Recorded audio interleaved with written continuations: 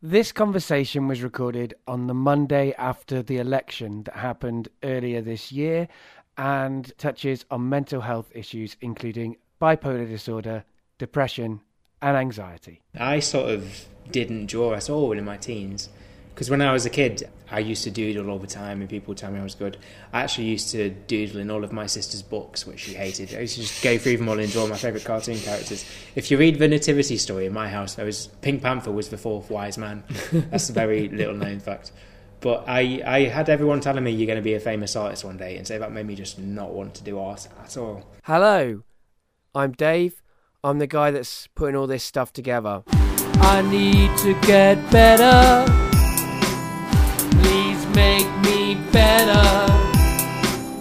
I want to get better. Better acquainted with you. Today we're getting better acquainted with Paul. Hello, Paul. Hello, Dave. So the first question that I ask everybody is, how do you know me? Well, I guess I know you through Arts Emergency. I remember very distinctly drawing your portrait at some point. I can't quite remember if I followed you or if you followed me first, but because I get quite a lot of the people who get the avatars drawn by me follow me. Most unfollow me within a week, but you've stuck there. So we started off just having that one connection, and then we started actually discussing things on Twitter. So we've sort of developed topics of conversation and whatnot. Yeah, it's a new kind of way of making friends, isn't it? Yeah, like, sure. Through definitely. Twitter or whatever. But you're definitely somebody who, you know, regularly is I check in with, or you check in with me, and we're just like, you sort of like, yeah, it's basically what you have with Facebook people, but you don't actually know the person. I tend to sort of use it to communicate with people more than post my own stuff most of the time. When I first signed up, I used to think of it as basically like a text messaging service. Like it's that sort of thing, except you're sending it to everyone online, and you can also make little ironic status updates if you feel like it. Yeah. And have them either ignored or retweeted. It doesn't bother me too much these days. I enjoy both your communications and your outward content, if that's how I'm going to phrase it. Well, do you know what? Sometimes on Twitter as well, because this is one of those things where, because I know we're both quite socially anxious people in some respects. The thing about Twitter as well is you send a lot of things in the heat of the moment, and then like a few minutes will pass, and then you'll start going over what you wrote and think, oh, did I actually come across as meaning what I intended it to mean? I'll quite often send you tweets and then read them back and think, oh shit, is he going to think I mean like this really offensive thing that's the opposite? So then I start sending you more tweets trying to sort of like clarify what you haven't even responded to right yet. And then that's like, there's been a few times when I've said to you, oh, by the way, sorry for like 8 or 9 tweets I've sent you in the past 10 minutes. Yeah, no, but I don't mind that, partly because I do that myself. Like, I totally get that impulse. Direct messages is the worst for that, because unlike with tweets, you can basically just keep writing and like it doesn't seem like you're tweeting or anything. You're not like, so I look back and I'm like, wow, I've sent somebody, you know, basically like 5 paragraphs of text and they haven't responded yet. So if they don't like it, I've sent them a hell of a lot more of it. At least Twitter doesn't tell you when the other person's read it, though. No, that's what true. Ruined Facebook for me, because I'm not on Facebook anymore. All the stuff I was saying about second guessing myself when I've sent these messages out, it is such a digital reflection of how I'm like in real life. Yeah. Like I spend so much time just altering how I act with people based on my imagined responses that they're having internally when I'm trying to learn just to react to what they actually say. Right.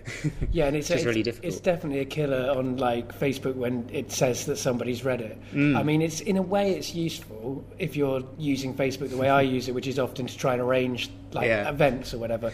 But in a way that makes it even worse, because I'm like, okay, so I sent that thing 3 days ago and they've seen it, but they've not replied to it. Does that mean they hate me? Yeah, I've just remembered as well, we had this conversation in email a few weeks ago when we were talking, and I think I'd got your email and like, you know when you get something in the moment just isn't right to reply to the extent that you need to. Yeah, right.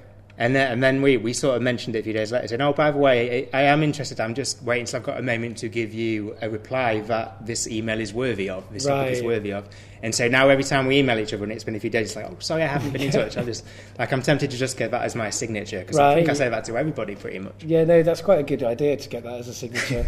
I mean, I always feel that as well. And I often, I apologise for not getting back to somebody, and it's only been 2 days or something, and they're like, what are you talking about? That apology weirdly can make people who regularly spend a long time before they reply feel like it's a kind of attack on them, like, sorry that I haven't replied, and then hang on, I don't reply for weeks and you're apologising for this. No, what am I? I think that the digital age has actually changed that, because I remember when I first got a mobile phone when I was about 16 or 17, I think, when I was just leaving school.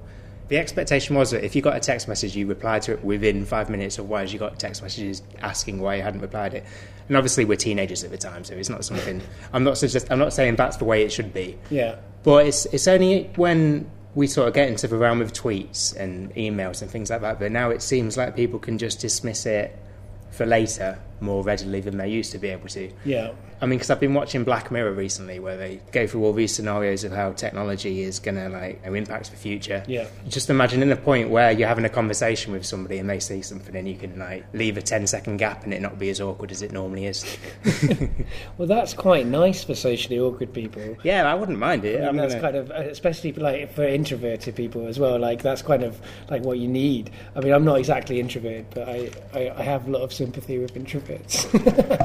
I love it when you tweet from parties as well. Oh yeah, right. Yeah, because that is like my inner monologues when I see what you're putting out, because I can just relate to you so much. It's good when I'm tweeting at parties, because I'm always like feeling awkward, and then I tweet, and then I get like you and a few other people saying like, well, absolutely, that's how I feel, and I'm like, oh, thank God. I think I did a follow Friday on a Wednesday just because your party tweets were so interesting.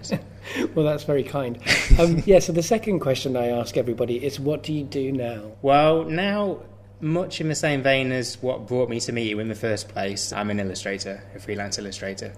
And I'm kind of glad you've asked me that as well, because the thing I found when people ask me what I do for a job, I think it's with me having so many years of hearing how being an artist isn't a proper job. Right. And I had one guy insist to me that I don't have to pay taxes. This is after I'd done 3 tax returns as well, so I was pretty sure that we did. Yeah. When people ask me what I do for a living, I do find it very hard not to reply without sounding apologetic, almost. Yeah. You know what I mean? And again, it's like I was saying before about making presumptions. I then tend to front load it with something that I think will lessen the impact of me saying I'm an artist. Right. And I need to stop doing that, because the thing is, I've been working as a freelance illustrator for about 5 years now. I graduated in 2010. I haven't been sort of getting enough work to be full-time that whole period. The sort of first few years it was, the typical freelance beginnings when you're getting your client interested in you and stuff. But before that, I did spend a lot of time working in retail and that sort of thing. And I work so much harder now than I ever did on the shop floor. Right. It's like if people think I was doing this job just to sort of slack off, and I mean, fair enough, I do live the life of an 11-year-old. I just doodle all day and eat peanut butter and jam sandwiches. But I'm also working 14, 15 hour days. Right. And it's all really stressful. And in some ways, I do sort of think that I would prefer almost work in a shop, which might sound, because I know you're taking a sort of freelance route as well. And yeah, but I do understand. I think I do understand where you're coming from, but you probably should finish that thought for the listeners. Yeah.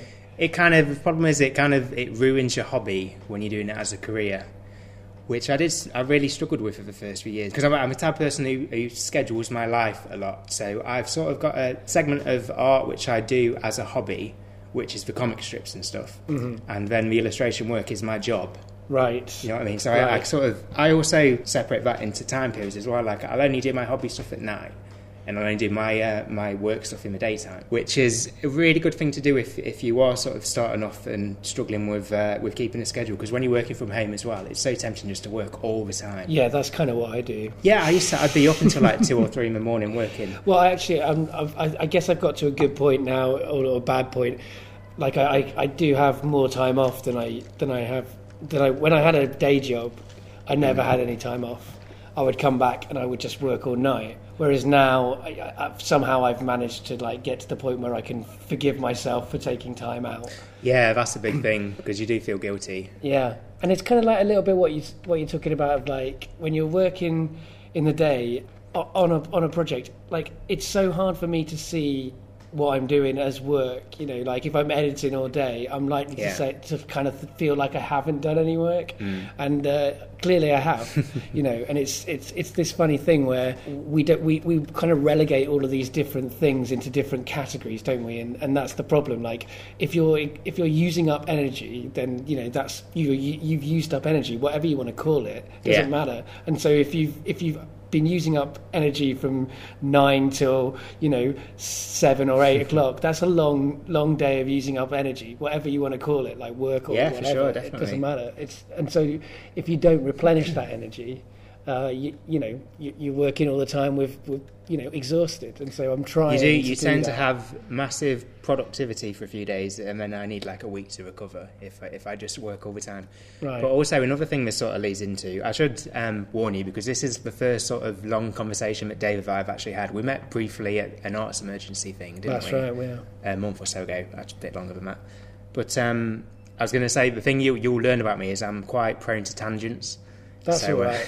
I mean, that's what my show's built on. Yeah, it's a good job that it tends to go over an hour normally. Yeah. I'm happy for that. But where I used to work, as I was saying, working all through the night and just non-stop every day, I didn't realise until a few years ago that's actually a symptom of my bipolar when I'm manic, and I hadn't sort of attributed that at all, because I obviously I'm bipolar. From what I just said. Yeah, now obviously. Within the context of a previous statement, I'm bipolar. Yeah. It was something I already knew, though. Yeah.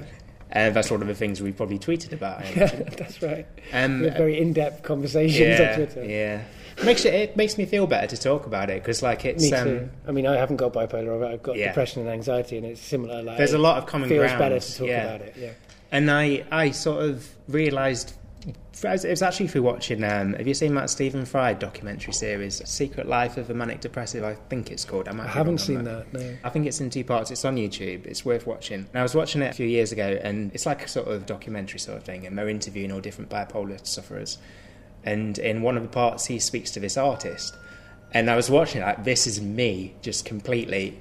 All these things which I hadn't even thought for a second were to do with being symptomatic of a manic stage suddenly became really clear to me, and because of that I can now manage it when I know that I'm doing something because of a chemical imbalance in my brain, as opposed to thinking that it's actually what's going to get the best work done. Through knowing that, I can now say, okay, I want to work until 2 a.m, but if I work until a set time, and obviously it changes if I've got crazy deadlines, which happens quite a lot of the time, I tend to get more work done just through being able to be productive for longer than just burning myself overnight, Well, that's the thing. I mean, it's a similar thing for me. Like, I've come to learn that if I don't take time out, or whatever you want to call it, self-care, like that, then I won't do as good work, and I will also get much lower depressed states and much more kind of sustained periods of anxiety. Well, that's the thing. I mean, the flip side of that, of when I'm manic, I work lots. When I'm in a depressive mood, I cannot work at all. But the other thing is I don't take any medicine for it either. I'm not medicated. Me neither. Which is, I was listening to some of the old episodes where you were talking about the sort of depression that you experience, and there's a lot of common ground there with me as well. The reason that I can go, that I feel anyway, without taking medication at this stage, is that I've been, I guess I should say, experiencing rather than suffering from bipolar. Well, I guess the fact that I feel like I can handle it without medication sort of, bears witness to that. But I've sort of had it for about 11 or 12 years now. And in my early 20s, I really was suffering with it. And it wasn't diagnosed. So I was sort of clueless to the fact that it wasn't how somebody was supposed to feel, I used to really obsess over things quite a lot. Like, well, obviously I still do with the second guessing what people think. But in a much more damaging way, I used to obsess over people in particular. Right. And I also had no idea why I was getting so low for these periods, and I sort of realised after a few years that it was coming and going in waves without being related to anything that was actually happening to me. Right. So that's when I saw a doctor about it, and he sort of diagnosed me. But I was really fearful that if I did start taking them, that it would affect my art, because I am a person who sort of, even though, because of the field I work in, illustration, most of the stuff I've done has sort of been in educational work. Books which go into schools and stuff like that, where they show a kid a typical street scene and they say, which way is the red car facing? I've drawn so many red cars in the past few years, I can't tell you. And so there's not really the personal aspect to my art in what I do most of the time. But the stuff which I do as a hobby, well, it is driven by emotion, but I tend to be inspired by music quite a lot because I have quite an emotional connection with music. I was just thinking this morning of like things to tell you from my childhood. One thing which it sounds kind of pathetic in one way, but I can sort of still relate to it a little bit. I remember saying to my mum when I was about 11 or 12 that when certain songs came on the radio, they made me want to cry, and she wanted to turn off. I remember my dad was upstairs, and so he shouted down stuff like, "Oh, can you turn this song off? It's making me want to cry." Like, you know, and so obviously mocking me a little bit about it. In a very sort of unaware sense of the fact that it was an emotional experience which I really didn't like, you know. Yeah. Which sounds so ridiculous to somebody who doesn't experience that. And so now I do listen to music, and then I'll get into a certain mental state from listening to, say, Nine Inch Nails. That's my go-to band most of the time. Or Pink Floyd, actually. That's a recent one. I've been obsessed with The Wall, Pink Floyd's The Wall. That got me through one of my worst bipolar lows. I was watching that movie, and it sort of... Have you seen The Wall? I have, yeah. I won't go into too much detail because it's obviously a fucking huge film and massive double album. But while I can't relate to a lot of the specific stuff that he's talking about, the stories to do with his dad being killed in the war and his mother being really overprotective, and obviously I can't relate to being a rock star and hallucinating I'm a Nazi. But he has all this stuff about how he obviously begins to build a mental wall to sort of isolate himself from the people who love him and stuff. And at the end of the movie, because I'm a huge fan of Gerald Scarfe as well, who animated the movie and did a lot of Pink Floyd's artwork. And then the last sort of song in the movie is this big hallucinated scene where the character Pink is like in this mock trial. And there's this big monstrous judge who's just like a giant arse on legs, which I really love the design for. Gerald Scarfe has all these really fantastically demented designs, which I really wish I could do into my work, but I don't have the imagination to just draw things without reference, you know. But I've also learned to recognise that what I can do is a skill in itself. So, absolutely. To beat myself up about it. This trial scene, he's... and sorry if anyone has watched The Wall and hated it. Yeah, spoiler but as well. Basically, at the end of it, there's this whole scene where it's all traumatic, and this judge declares that the wall should be torn down. And I was watching that at this moment when I was really low. And I'd gotten myself into a situation where I had gotten over-attached to somebody, and I was sort of reeling from the after effects of it. And there was something really cathartic in the moment of having something I recognised just have this big, massive climax at the end. And I think that was what started me off relating more to the fact that a lot of people experience bipolar, and it's not just me. And when I was younger, I remember thinking that there must just be a switch that comes on when you reach a certain age where you don't worry about anything and you don't have these anxieties or insecurities, because whenever you see an adult when you're 11 or 12, they never seem to have the problems which I have now. Right.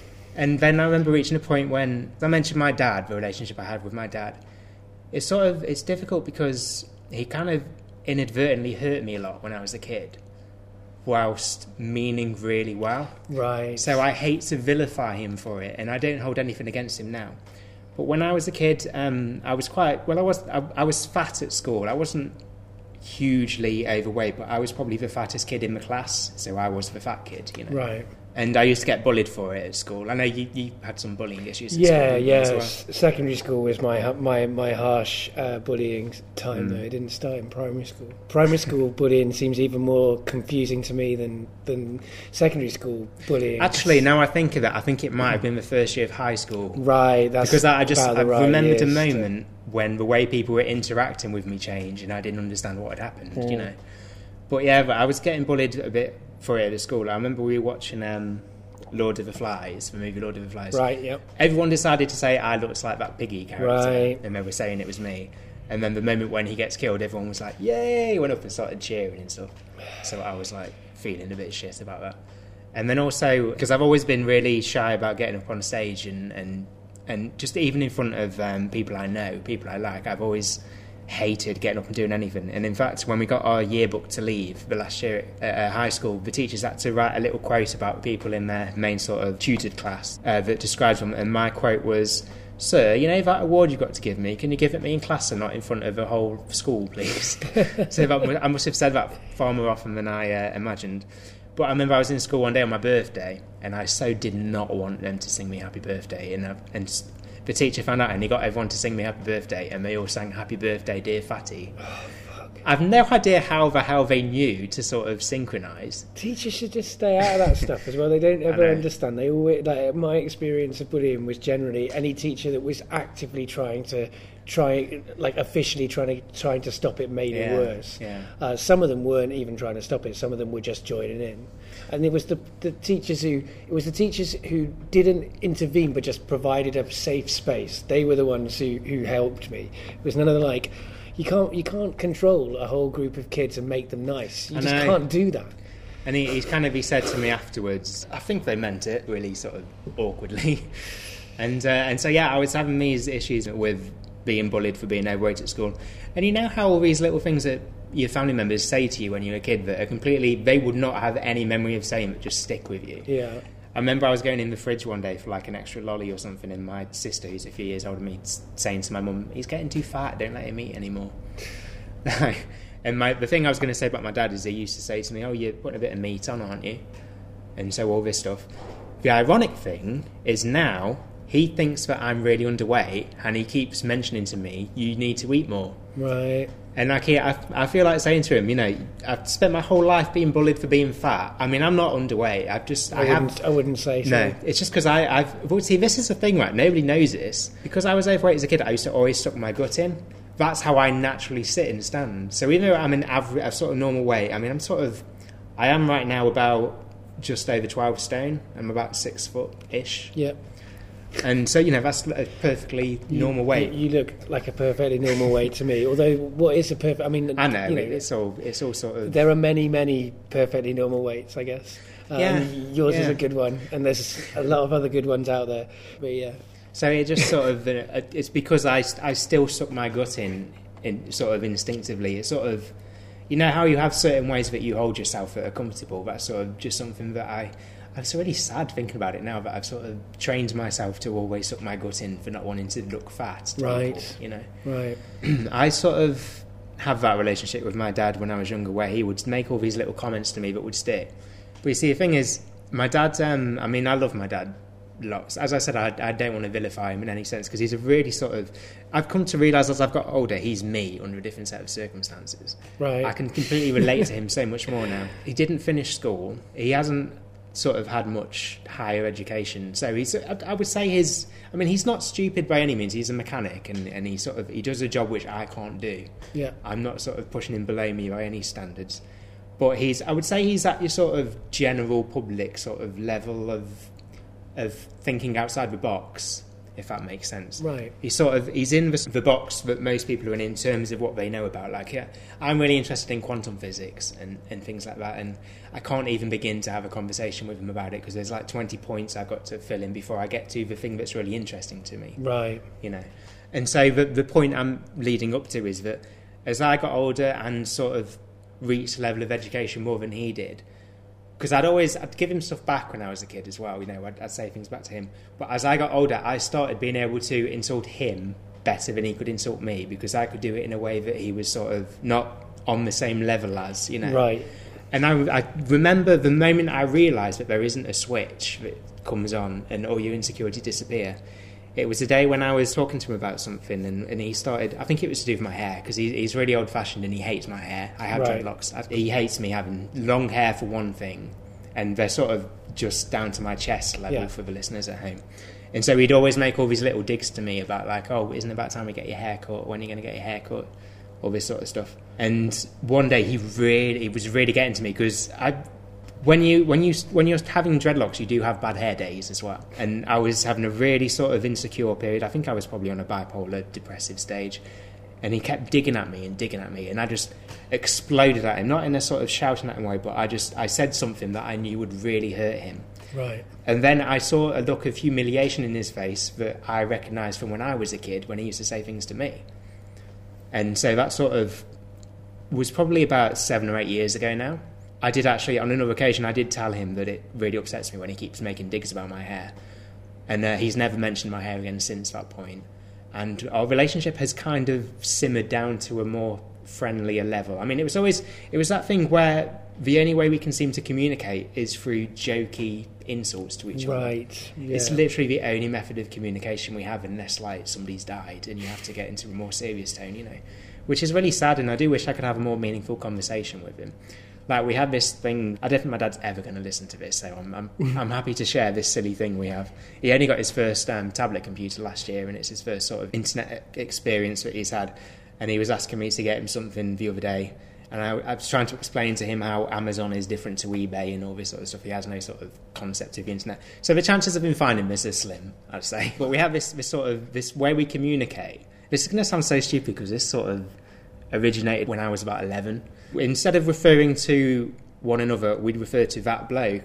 Like, if I left a cup out, he'd come in and go, "Oh, that bloke's left a cup out," you know. Right, yeah. That then evolved into T-bloke. So now, like, if there's ever any disagreements between us, like, say, if I've washed my hair in the shower and forgotten to clean it out afterwards, it'll come down and say, "Oh, T-bloke's left a right mess in the shower," and all this sort of stuff. And we have times when it's fun, and there are times when there are really serious topics of conversation which we can't have a serious conversation about because we frame it in this ridiculous T-bloke narrative.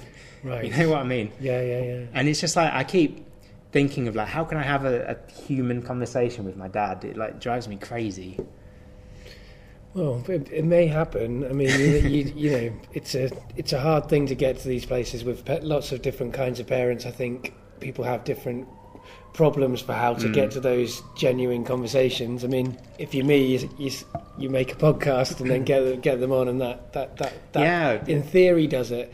But I mean, I didn't need to do it with my dad because we already have a good conversational friendship. Could tell from listening to you talk, it was very right. sort of... But with my mum, I do have to try. I mean, she's just been staying the last 4 days, and that's been complicated. But I do have to sort of work at that, like having a genuine conversation, because you build up all of these different techniques to make your life on both sides easier, and then there's not a lot of common they're not ground. helpful after a point. You know, you actually need to like get some kind of authentic communication going on, and it's hard. But I mean, you know, it's possible.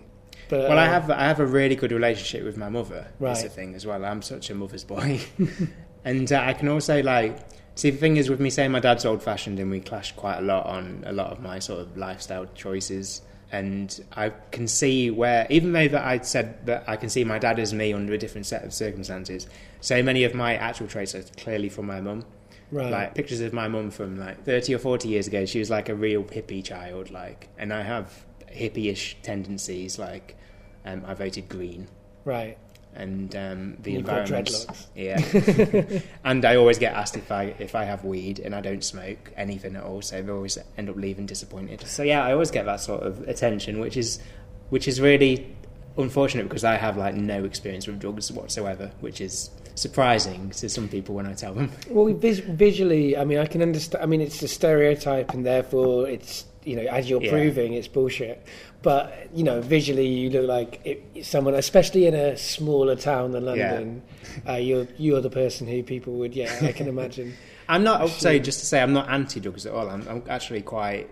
I mean, I don't like to make objective statements about something I haven't done, but from what I gather from what I've read about it, like I've read quite a lot of Terence McKenna stuff and Timothy Leary, and with my friends that do use it quite a lot, it seems like it. I mean, I don't buy into what most of the general public thinks about drugs. Like, no. I've heard you say on the podcast before how alcohol's a drug. Yeah.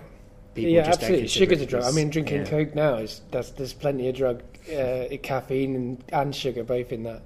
But what I think it was, they're good, and I'm drinking them. You know, yeah, that's fine. And that's I mean, that's how I think of it. Like, everybody does use drugs. It's all mind altering. It's just a different way in which people associate with the illegal drugs. Right, well, I stayed up for 39 and a half hours the other day, and that was mind altering. You don't even have to take drugs to have hallucinations and confusing I was going to ask you if you'd recovered from your I think so. It takes a while to catch up, doesn't it? Like on sleep, when you just skip a night. I realise that I've gone off on like 20 different tangents. I can't even remember what I started with. Well, that's absolutely fine. Like I say, that's what makes the show the show. Going back a little bit, so you know, we've talked about how you're an illustrator, and that's how you make your living, and also that's your passion. And we've also said about how we came to meet each other based on Arts Emergency, and I guess that's not entirely clear to people necessarily how that link works. How did you come to be doing what you do with Arts Emergency? Well, I was actually fortunate enough to catch wind of Arts Emergency before it existed, really. I remember seeing, it must have been about 3 or 4 years ago now, Josie Long, who was one of the founders of Arts Emergency, tweeted out a link asking if there were any artists who followed her who were interested in helping with projects aimed at supporting students who could no longer afford university and arts degrees because of the price increase for tuition fees. And I'd just graduated, so it must have been 4 years ago. 4 years ago. And I'd actually done, for my final show, I'd done a series of portraits of all comedians that I like, and Josie's was one of them. And so I got in touch and I said, I've done this drawing of you as well. And I sent it along. And then actually Neil got in touch with me. Well, Josie sort of thanked me for it, but I then started communicating with Neil. That's how I became more involved with it. Right. Josie's quite hard to pin down. She is, but she's I say that as someone I've met her and had her on my show once, and I think she knows I exist, but and I admire her a lot. But she's great. But she's very, very busy. That's part of the problem, I think. She has. I mean, I realised that might have sounded like I was implying that she didn't really get in touch with me. She's got in touch with me quite a few times. And if I go to a gig, she'll always sort of have a chat with me. Right. But so I sent this portrait of her along, and I think they started using it in some of the very early promotional material for Arts Emergency. And then they set up the first proper meeting for like a brainstorming session in London.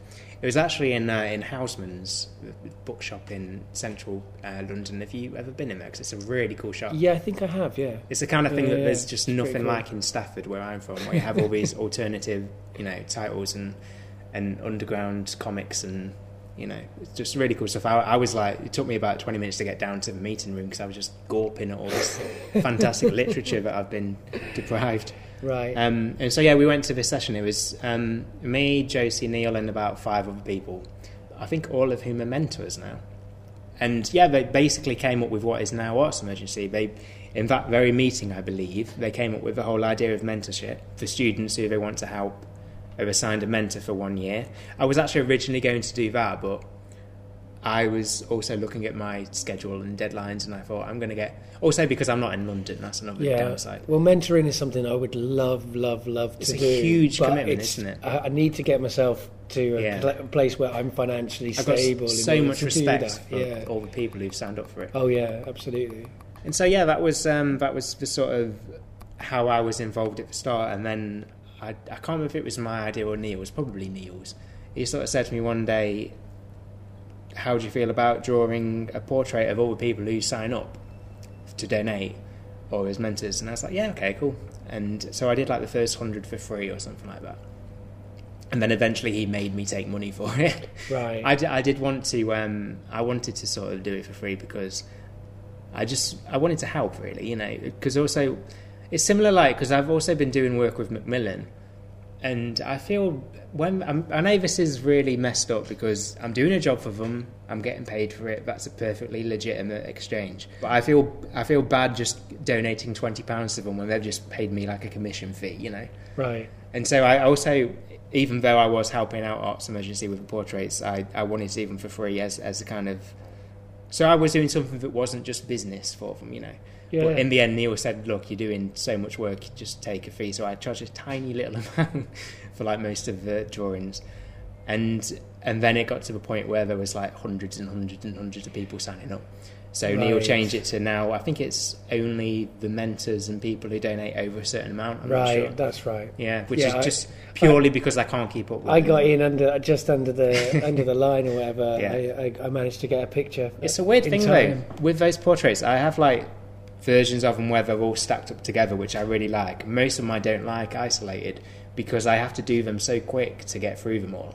I don't think yours looks particularly like you now that I've met you and I know what you look like. I know what you mean. It doesn't look necessarily like me, but it does look like the picture that I gave you. So that's the thing. You're working off a static image, and for that I always because I sent that picture, and and it's quite a good picture of me. I quite like it, but it's me wearing a fedora, I guess. And when I used to wear fedoras, there wasn't this sort of complicated stigma around fedora wearing that there is now. It wasn't associated with men's rights activists. And just after I sent that picture, I learned about the connection with men's rights activists. Oh, now you're immortalised. And I was like, no. But actually, the picture doesn't look so much like it looks like a fedora, but it's not so obviously in your face as well. A photograph. Just to read again, this is me second guessing what you might be thinking. That wasn't me thinking, oh, he's wearing a fedora. He'll regret that in a few weeks. I'll make it not look like one. No. That was just my shit artistic skills. It does look like a fedora, but what it is a photo's a different kind of thing to a picture, which yourself, and so it doesn't scream like men's rights activists as much as I feel like the picture now does. But anyway, all of that is my own insecurities and not to be listened to probably. I mean, I don't dislike them really. It's just I'm one of those artists who, unless something's the absolute best I can do, I'm really critical of it. It's just something that I guess it's a good thing, because if I was satisfied with my work all the time, then I wouldn't have anywhere to go. But people like them. I mean, I think people do like them. I've seen a lot of people really enjoy having them. I get such a thrill when people I'm not following get retweeted into my timeline, and I see they have one of my drawings as their profile picture. It's really cute how people are really sort of nervous about changing it when they've had it. Like, I've had people apologise to me for changing it when I haven't even mentioned it. Like, there was somebody who had the profile picture for like 2 years or something like that, and then they changed it, and like a week later I replied to something completely different. She replied and then put another message, by the way, I'm going to put the profile picture back in a week. I just wanted to change. Like, it's okay, it's not a contract you've signed by having this picture done. But it is really cool to see them just pop up in my timeline. But I mean, I get that as well, the reluctance to change it. I had that myself. It's different from say if you've got a selfie or a photograph, that kind of feels disposable. Yeah. Whereas a piece of art that someone's made of you does not feel disposable, which is good. I mean, I guess it's good that people don't feel that your art and work and time is disposable. Although not so good if people feel that way about photographers who are also doing work, right? Yeah, that's true. Yeah. Also, although when Tiannan Duweb, is that how you pronounce his name? I'm never 100% sure, but I admire him a lot. And he's great. I hope to one day be in a position where I mispronounce his name on stage. Yeah. And he sorry, Tiannan. I probably got that one wrong as well. It was a Duweb I was unsure of. Right. But he had my sort of avatar as his profile picture, and then he changed it to another artist drawing, and I sent him a message saying, have you been seeing other artists behind my back? That's the one occasion when I have complained, but most of the time it's fine. It's just it's a thrill that people have it up as all. Right. I mean, so I mean that's how we came to know each other, was through Arts Emergency, because I guess I became aware of it through Josie because I like what she does, and I've booked her for my night, and then I sort of met Neil as well, and we put on like Stand Up Tragedy did our Tragic Christmas gig was a fundraiser for Arts Emergency. Have you talked about it much on the show? Sort of about Arts Emergency. I'm sort of going through and I've heard it mentioned a few times. I try to where I can because I really, really like the cause. I mean, it's been getting a lot of bigging up over the previous weekend. Well, right, at BAFTA and stuff like that. And which is great and important. And I think it's been being, it's been being bigged up quite a lot for quite a while. But this new position is absolutely because of the election. In that, what Arts Emergency is trying to be is like outbig the big society. It's saying like, if you won't give us the welfare state we deserve, then we're going to have to make it ourselves, I guess, and we're going to have to make sure that we get the arts that we deserve. That's a diverse range of voices. Is that the driving factor behind you deciding to support Arts Emergency? Absolutely. I have a complicated relationship with the idea of university. I didn't really enjoy it myself, and I don't necessarily recommend it for everyone, but what I do want is I want to see a diverse arts. I want to see like working class voices. I want to see black voices, other people of colour, and I want to see LGBT. I want to see people who aren't like me. I want to see more of people who aren't like me, and I think that it's really important for us to have that as a society. If we would because Arts Emergency isn't just about arts as well; it's about the humanities as well. So it's a whole kind of area of criticism and analysis that we need people who understand it from both sides of that situation in order to really get stuff that makes some kind of I don't know, difference or whatever. I mean, I'm too pessimistic to get completely hopeful. But when I'm on stage talking about Arts Emergency, I do manage to get to that place because of the fact that the passion of the people making it is so amazing. Yeah. And there's also so much pressure against people who want to go into that field anyway, regardless of the tuition fees. I mean, like I mentioned earlier, I had people telling me that being an artist isn't a real job, and when I was a kid you can't make a living doing art. Actually, one of the sort of motivating factors behind me getting involved with Arts Emergency was that I sort of didn't draw at all in my teens, because when I was a kid I used to doodle all the time and people would tell me I was good. I actually used to doodle in all of my sister's books, which she hated. I used to just go through them all and draw my favourite cartoon characters. If you read the Nativity Story in my house, Pink Panther was the fourth wise man. That's a very little known fact. But I had everyone telling me you're going to be a famous artist one day, and so that made me just not want to do art at all. That was comments which got written in my end of school book as well when I left. I think my tutor wrote something like, I'm looking forward to saying I know somebody famous one day, and I was like, oh God, so much pressure. So then I decided I'm not drawing. Didn't draw at all until I was about 21, 22 from leaving school. I started doodling again, and then one of my friends, Rebecca, who I'm mentioning because she is singularly responsible for me doing this as a career now. She got me drawing again. And then I was working at a cinema at the time. And literally a week before the course which I took started, I decided, fuck it, I'm going to throw it all away. The fears, all this sort of stuff that holds you back, and also everybody's forgotten about the art thing now, so I can do it on my terms and not have all this pressure, Right. I took a mature student role in this course, illustration degree, and so what I was getting to about my motivation, I remember one of the things that really got me into drawing, in the sense that I really fell in love with some art I saw and thought, I want to do this.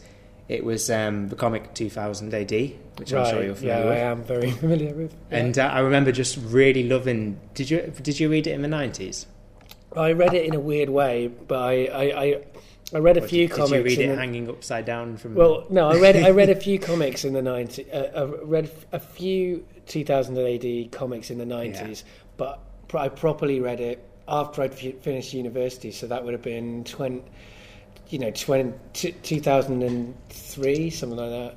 I was working in a library in Preston in a sort of like quite a bleak time in my life. I wasn't very happy. I was quite depressed a lot, I guess, but I didn't even know I was depressed because I didn't have the awareness I have now. Yeah. And but during that time, because I had a library card, it meant I could take out up to 100 items. So I got all the comics ever. Like I properly schooled myself in the history of comics, and during that time I read loads of I read like Zenith and all of the Alan Moore. That sounds great.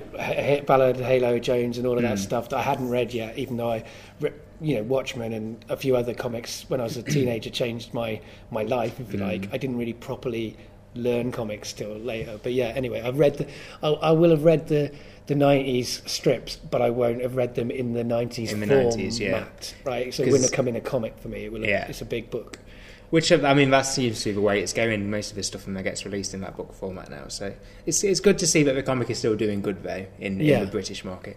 But I really remember this one strip called Maze World, which was illustrated by a guy called Arthur Ranson, and that was just the one strip that really made me look at the art and go, wow, fucking hell, this is great, this is something to aspire to, Yeah. And so that was the seed which led to me becoming an artist. And after I graduated, I decided to get in touch with Arthur Ranson, and so I sent him a message saying, just so you know, I've just graduated on an illustration course and I'm doing my dream job, and I want you to know that I have you to thank for it. So thanks for giving me this massive inspiration, when I was a kid. And he wrote back saying that it made him really uncomfortable to know that he'd inspired somebody to go down this really difficult job path. And in the end he said the only way that he can come to terms with it is with the thought that I probably would have done it anyway. Isn't that really, really telling of sort of how much pressure there is, even if you get in it to succeed, without all the bullshit of people telling you that you can't make any money. Right. I mean, for me, obviously, you need to make money, but the money is the least important. But the money, but the money. The thing about the money is, and that's where it comes back to Arts Emergency, is it's the least important thing. But throughout history, because people with privilege and money have been able to bang their heads against the brick wall. Yeah. Whereas it's very hard to bang your head against a brick wall if you haven't got the money to keep you doing it, right? And I mean, I'm not saying that I haven't struggled, and I'm currently struggling, I guess, as an artist. And well, I mean, I am technically unemployed at the moment, right? Right, and but I mean, and it doesn't even sound like, I mean, I've got a middle class background, but a social worker mum and a documentary maker dad, so not your really classic middle class background, but you've got a mechanic for a dad. So you're, I guess, would you call yourself working class, or your origins working class? Or? I guess so. I mean, my mum works. She I'm not sure what she does actually. I think she sews covers onto lampshades or something. Right. Like that. But my dad actually did want me to be a mechanic, and I think literally the only thing I could have done, which means he isn't disappointed that I'm not a mechanic, is be an artist. Right. So I think I got off lightly on that side of things. So I'm not interested in cars in the slightest. I've never had any interest. I don't need to drive because I work from home, and also I really like train rides and bus rides and stuff like that. And so I'd say we're a working class background, and obviously, I mean, I've heard you be very open about the privilege which comes with, the certain situations you brought up in. I had a lot of privilege, and I have a lot of privilege now, which, as you say, is very obvious when you look at the voices that are being heard and that get to have the opportunities to even have a go at doing what they want to do. Because, I mean, this is how I'm always thinking about it, and one of the reasons I support Arts Emergency so much. Like, you can do some stuff about representation for people of colour, or for the LGBTQIA communities. Get the whole alphabet in there. You can do stuff for them by having quotas, if you like. Or women's an obvious, but underrepresented. It's ridiculous to call women a minority, what with them being a bigger percentage of the population. But any area where of those areas, you can get those people in through quotas. But what you can't do is you can't get working class people in through quotas, because they may have a background. A working class background, but you have to have actually climbed out of that in some way to actually be able to make work. And so it seems to me that's why it's so important to go into those communities. And let's be honest, like, working class people, it includes most people of colour in this country, because of the fact that the way that class is also related to race. So it's not even like, it's not even as clear cut as that. Like, by helping working class communities, you help other areas of diversity as well. But unless we have people coming from working class backgrounds in schools who've had those experiences, have had those, like, that's the problem. Like, the media that is framing the election that we've just had, and the media that has made the art that represents us throughout history come from middle class white guys. Yeah. And how can we change this paradigm without getting people who are not like that into the arts? And that's why I support Arts Emergency so much. It's it seems like such an important thing now more than ever. I mean, I'm sure I've seen Twitter the last 3 days enough to know that people just can't believe that the Tory government's been voted back in based on what they've done. Yeah, well, not even what they promised to do. Well, we can't believe it, and our bubbles can't believe it. But I mean, whether we have proportional representation or not, still the majority of this country. Oh, you see, this is the thing. Pro-right. I was out walking on Friday, and it just felt so depressing everywhere. People seemed really quiet. Everyone looked really depressed. People on Twitter were saying, "I'm on a train, it's really quiet." And I thought, I must be projecting this because the majority voted for them, but quite a big majority as well. There's a huge distance. I mean, it would be interesting to know if the majority who voted for the Tories feel that happy about it, though. I mean, it's like, I feel like whether you're left or you're right, looking at the options, none of them looked too happy. Like, none of them looked like people you could really believe in. Like, people have voted for the Tories because they think that's the least worst option, but I don't think they've been taken up by passion for the Tories. Like, they've been scared by the Tories' rhetoric. They've been lied to, in my view, by the Tories' rhetoric, but they haven't really been inspired. And that's the thing. Like, and nor the Labour Party didn't inspire them either. None of our politicians generally inspired people. And the ones who did inspired, small bubbles like us. And then, and even then, I don't know how inspired I even felt when I was put in the cross by the Green Party, because it's weird. It's just such a weird world. So to give the audience context, we're in the Hackney Attic where I do Spark London, because you were kind of going to stay on to Spark London today and tell a story, but you didn't. You can't. I had some. Yeah, well, it's trains. Trains is the are. issue, Well, but there you go. There's another thing, right? Trains are so expensive now that the only people who can come to London to do to do stuff are people who can afford that. Well, I'm also a bit pissed off with trains today. I'm in one of those.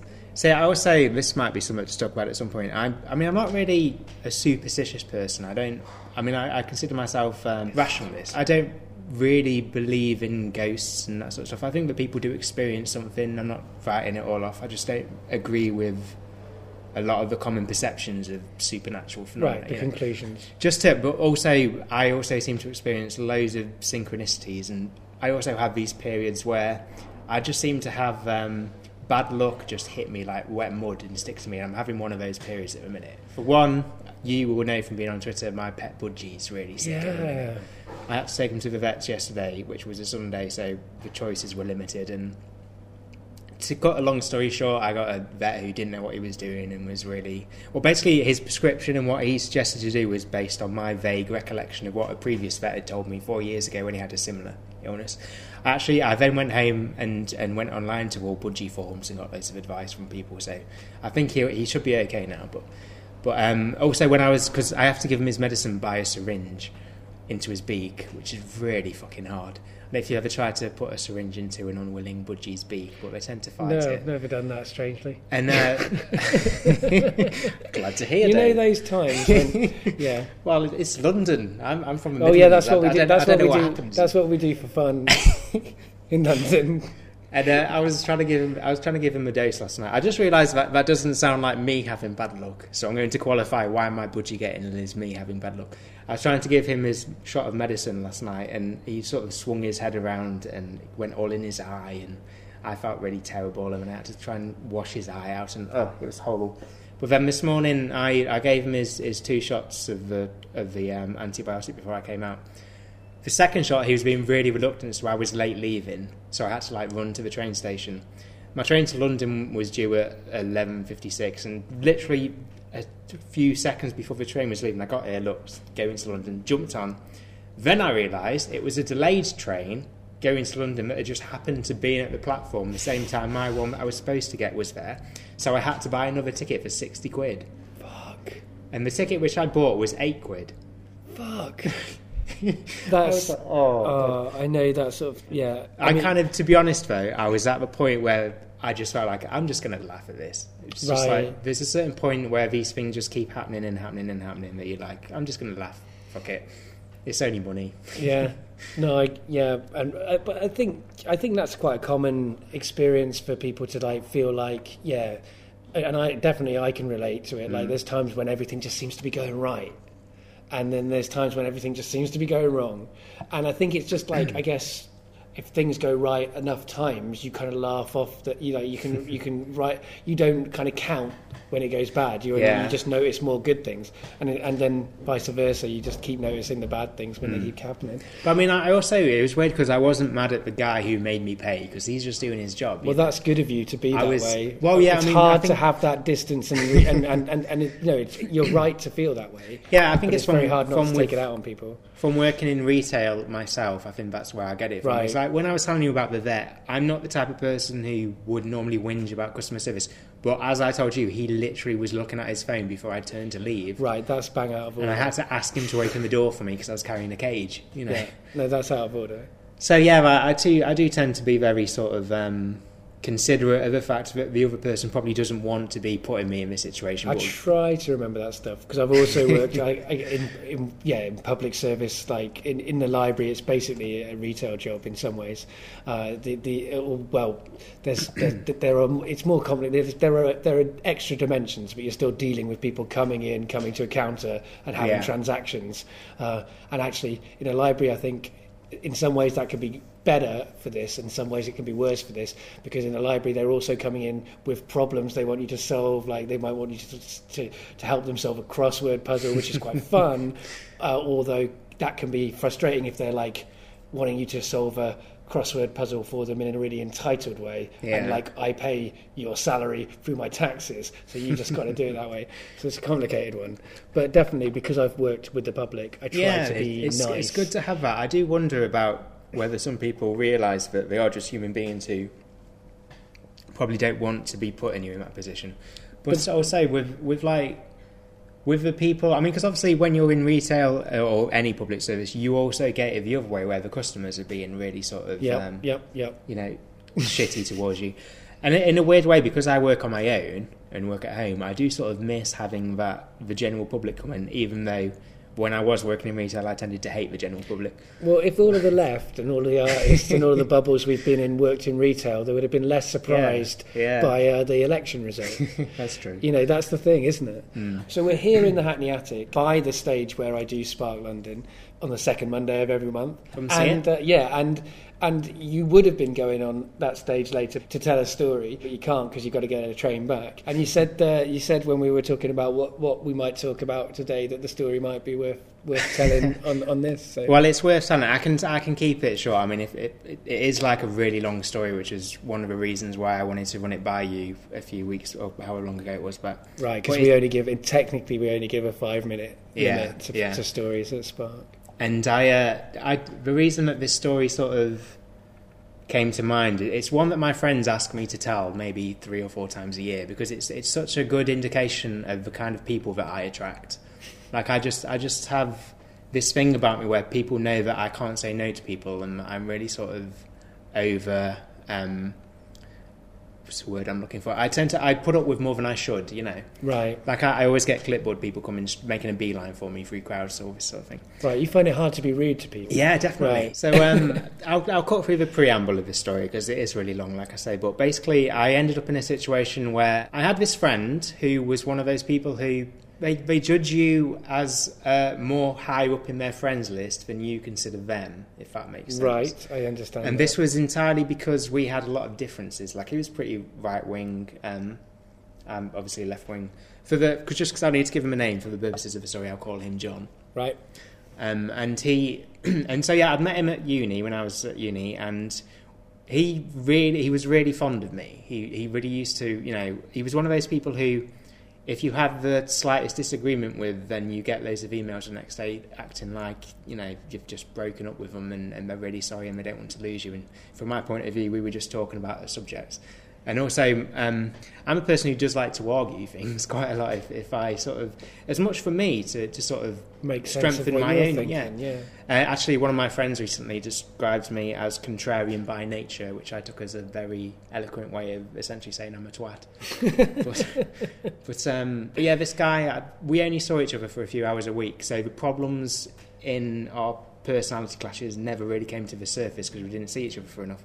And at this time in my life, I also didn't really have that many friends. I'd sort of gravitated towards a new group later on in my 20s, but at this point, it was basically him and just a few other people. So he was nice to me, and so I gave him the time of day, And like I said, we did get on a less sort of deep and philosophical level than I usually like to speak with people on. Right.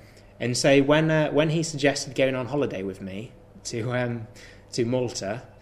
I decided, okay, let's go for it. I was wondering if I'd been limiting our friendship by having that view of him, So I was like, yeah, okay, cool, I'll go with you. And this is a story which I've wanted to put in various forms, but it always sounds like a really terrible sitcom whenever I try and write it down. And so I always just lose faith in it. Like I thought about doing it as a web strip, and it's just the things that happen in it are ridiculous. Like the first morning we got there, it was 4 a.m. and it was also the first time I'd been abroad. And when you get off a plane into a European country and the heat hits you like you've just stepped into an oven, and it was really early in the morning, like I say, and I was just dehydrated like anything. Everywhere was shut. So we got back to the hotel, and I'd read the guidebook before we went, saying that the tap water was fine to drink. So I went and had like 8 or 9 glasses of it. Went to sleep, woke up the next morning, and literally the first thing I see in the bathroom is a massive sign saying "not for human consumption" over the sink. And so my stomach was already giving me the early warning signs. And so John, my friend, suggested that we sit out on the balcony for a bit to get some sun, and maybe that would make me feel better. So we go out there, and then he has the bright idea to try and keep the fan in the room on, which only operates when the door's shut, by just latching it slightly so that it would still be able to open and not lock completely. And of course it locks completely. So we're stuck on the balcony. This was about 10 a.m. or something like that. And we were also on the top floor of the hotel. It was about 10 or 11 stories up. And John says to me, "It's okay, the cleaning lady's just down the hallway. She'll be here in 20 minutes. So anyway, 3 hours later, we're both dying from dehydration. And I've luckily been okay. I wasn't as bad as I thought I was going to be, but it was pretty clear we needed to do something. So in the end, he ended up having to call his parents back in England to tell them to call the hotel, which floor we were on, so that they could come up and rescue us. And so the manageress who we'd seen when we checked in, and who had been quite grumpy, came in, and now she was pissing herself laughing when she came in and let us out, and we were all embarrassed and, sort of tooted our way out. And so then John decides that we should go and explore the place a little bit, because we'd been sort of confined to the balcony for the whole time that we'd been there so far. And so we were leaving, and then as we got down to the reception area, I realised that I'd left my phone in the room, and not knowing what I might need to rescue us from in the near future, I said I'll go back up and get it. And so I was going to the room, and as I was going down the hallway, I noticed that you have the regular customer lifts, and then there was a separate lift just around the corner that was just like a single lift. And I was looking at it, and I'm quite a curious person. So on my way back, I thought, I'll hop in this lift and see where it goes. So I jumped in, and it was immediately clear that it was like a staff lift. It wasn't maintained. It was all sort of metal and unpleasant to look at. But I thought, well, it'll go to the same floors, so it'll be okay. No. It opened, and I come out in the kitchen. There's like a guy roasting a chicken to my side. And you know how in these situations the key is to act confident? Like if you trip up in the street, it's like, I meant to do it, not give away the fact that I'm an imbecile, Right. So I walk out, and I start striding through the kitchen, and the only door I can see goes to a car park. So I was like, okay, I'm going to have to retrace my steps. So I go back through the kitchen, and these guys are all looking at me funny again as I'm going past. Thinking, who is this guy who clearly doesn't work here? And so I call the lift, and there were people in it as it comes down, and I think, oh God, this is going to be so embarrassing, but I'm just going to have to bite the bullet on this one. And then I recognise the laugh in the lift, and it's the manageress who just rescued us off the balcony. So I was like, shit, I can't let her see me. So I turned around, legged it back out through the kitchen into the car park, and I was like, I'm going to have to just find myself back onto the main road and go to the front entrance. And it took me 40 minutes to get back onto the main road and fine. So you imagine my mate has been sat there. I went up in the lift 40 minutes ago, and then I come in the front door 40 minutes Right, later. that must have been well confusing. He was like, where the fuck have you been? We had a good few days, and then as time went on, the differences which I'd sort of known were there were beginning to bubble to the surface. And one of the things that sort of bothered me about him as well is that he's one of those people who feels the need to comment on people's appearance when he sees them. Right. Like he could not see a girl without saying, I wouldn't fuck her, or something just really horribly vile that just made my blood boil. And also there was a goth girl on the same floor of us, and you probably can't tell if I'm looking at me now, but I was a little bit gothy in my teens. And I think I can tell from looking at you now. But and so yeah, he used to make comments about what his station looked and all this sort of stuff. And obviously with me, I'm thinking, this sounds a lot like the abuse I used to get shouted at me from cars and stuff like this. Right. So it was really affecting me, and I was there was this barrier between us coming up. And also the thing I didn't realise at the time, but is now so obvious I can't begin to say in hindsight, is that he was in love with me, basically. Because he had quite an obsessive personality, as I said, with the messages if we had the slightest disagreement. Right. And I think also what happened is he had this plan in his head where he was going to seduce me this week. Because like the first day we got there, and there were 2 single beds pushed together, and he was really disappointed when I separated them, and I didn't really understand why. And he kept trying to get me drunk every night. And as I've said to you, I'm not a heavy drinker, and I realised that he was getting really sort of depressed as the week went on, when I was sort of rejecting his advances a little bit. And like I said, I knew that he had a bit of a thing for me, but I didn't put it up for more than like a man crush, The days went by, and our relationship really became strained. Oh yeah, I come a little bit early, and I'm just doing a recording, if that's all right. But if that's cool. When do you want to start setting up? Probably quite. What's the time now? 6 o'clock. Have you got half an hour? Yeah, about half an hour. Wicked. Thank you so much for letting us do this. I'm nearly at the end of the story. Yeah, no, sure. So yeah, our relationship was becoming strained, and he was sort of being really off with me. And another thing as well is I'm not the kind of person who can be with somebody 24/7. I have to have my own time in a day. And so every day I'd go off somewhere, and he'd be really pissed off with me when I came back for leaving him. And the week went on, and we were falling out. And basically the last time I ever spoke to him in person was when we came home, the flight home. Because the differences between us had just gotten to a point so big that I couldn't overcome it anymore, because he displayed all these personality traits which I found more offensive than anything, like just it was like a manifestation of everything that I really feared when I was younger, and getting all this abuse myself. So I ended up cutting contact with him. And so anyway, a few years later, I had this memory of that night on the roof terrace when he was really drunk. And he told me that as a treat to himself, he'd signed up for an account on xtube.com, which is like an amateur porn website. Yeah. And I was fine with that. What people do in their own home is none of my business as far as I was concerned. I just sort of brushed it off. And then the next morning, I sort of casually mentioned it, and he looked really horrified. And he was like, I'm worried about what else I've told you now. And I just assumed that was the end of this, that was it. He just got himself an account, and that's what he was worried about. But I'd also reached that point where I felt like I'd Googled every possible question in my mind, like I'd reached the end of the internet. So I was sort of searching the dark crevices for these things to look for, and that came to mind. And he's the kind of person who uses the same username across all different accounts. So I thought I'll have a look on XTube and see if I can find him, just to see what he was worried about. And so I found his account, and it's basically his output was him masturbating in sports clothes. That was his fetish. And then as I scrolled down, I began to recognise the room in some of these videos. And I also realised that he was wearing the football kit I took with me on this holiday. Okay. And the two videos were called something along the lines of "wanking in my best friend's clothes, he still doesn't know." Ha ha ha ha. And also, this was at this point, it was so long after that again I had that you've just got to laugh about it sort of attitude. And so I sent him an email saying that I'd found this channel and stuff. And the last thing I ever heard from him was him asking if I still had the shorts and if I could send them to him. Oh. It's kind of strange, because he wasn't out, right? Not at that time. He is now, yeah. Right, and so that's the thing. Like a lot of what you're talking about, it sounds to me like it's like kind of like hyper performative masculinity that people often that's what's strange about kind it. Of like complicatedly closeted can experience. But yeah, that's a very strange thing to discover that somebody's been doing. I mean, well, also because when I said I used to go out for walks and stuff, he used to really moan at me because he'd say, like, what am I supposed to do for an hour? Well, I guess he found something. Right. Yeah, well, I guess you were doing him a favour after a certain apparently, point. I'm always eager to help. Yeah, I mean, it's funny, isn't it? Yeah, it's kind of a victimless crime, but at the same time... Well, I did, actually, that was right at the end of the spell when I liked football, and I think I basically threw those clothes away as soon as I got home, just by coincidence. Useful, so. Yeah.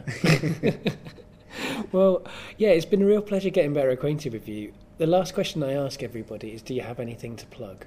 Well, I guess the most prominent topic in my life, or thing that I'm involved with, would be Arts Emergency, which we've talked about. And so I would say that if anything we've talked about regarding that sounds like something you want to get behind, then go to, I think it's arts-emergency.org, and have a read and click the donate button.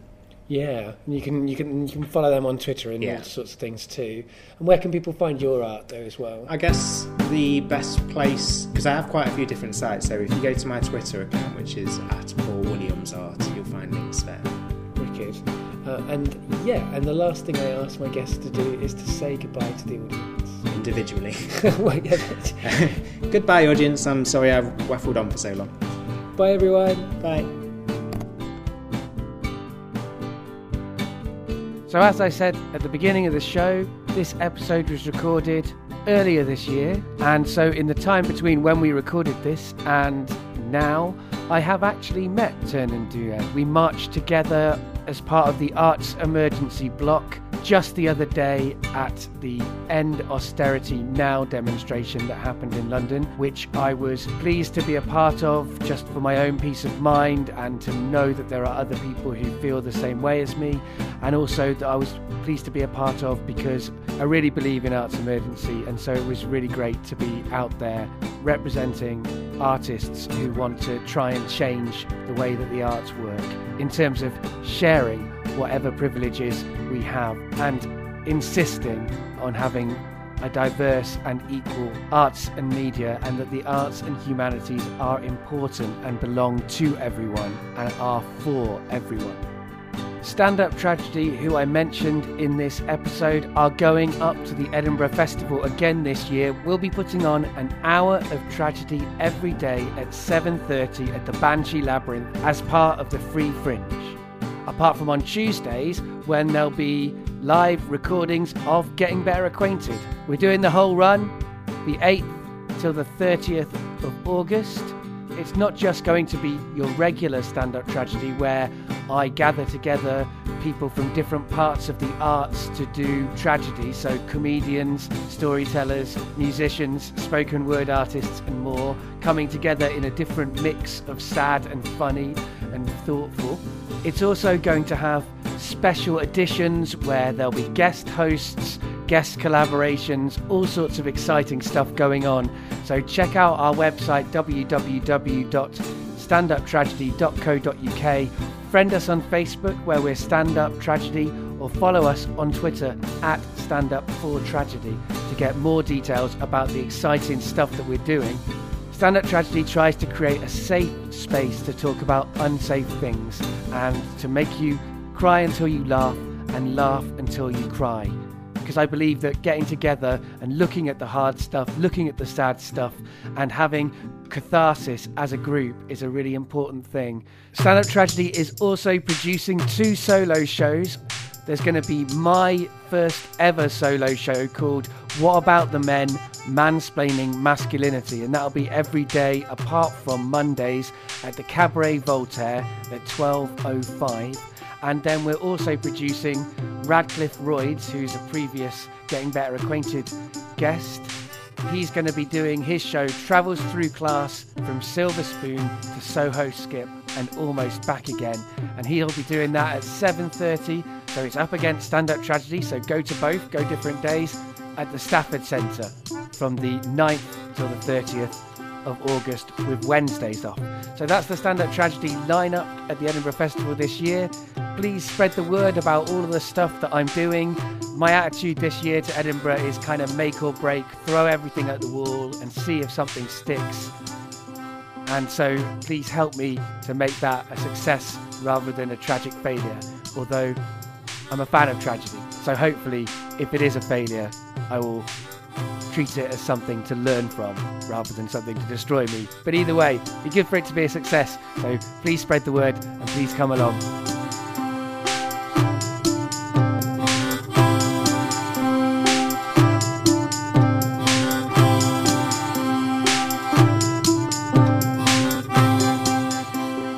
You can follow Getting Better Acquainted on Twitter at GBA Podcast. You can like it on Facebook, subscribe to it pretty much anywhere that podcasts go to hang out with each other on the internet.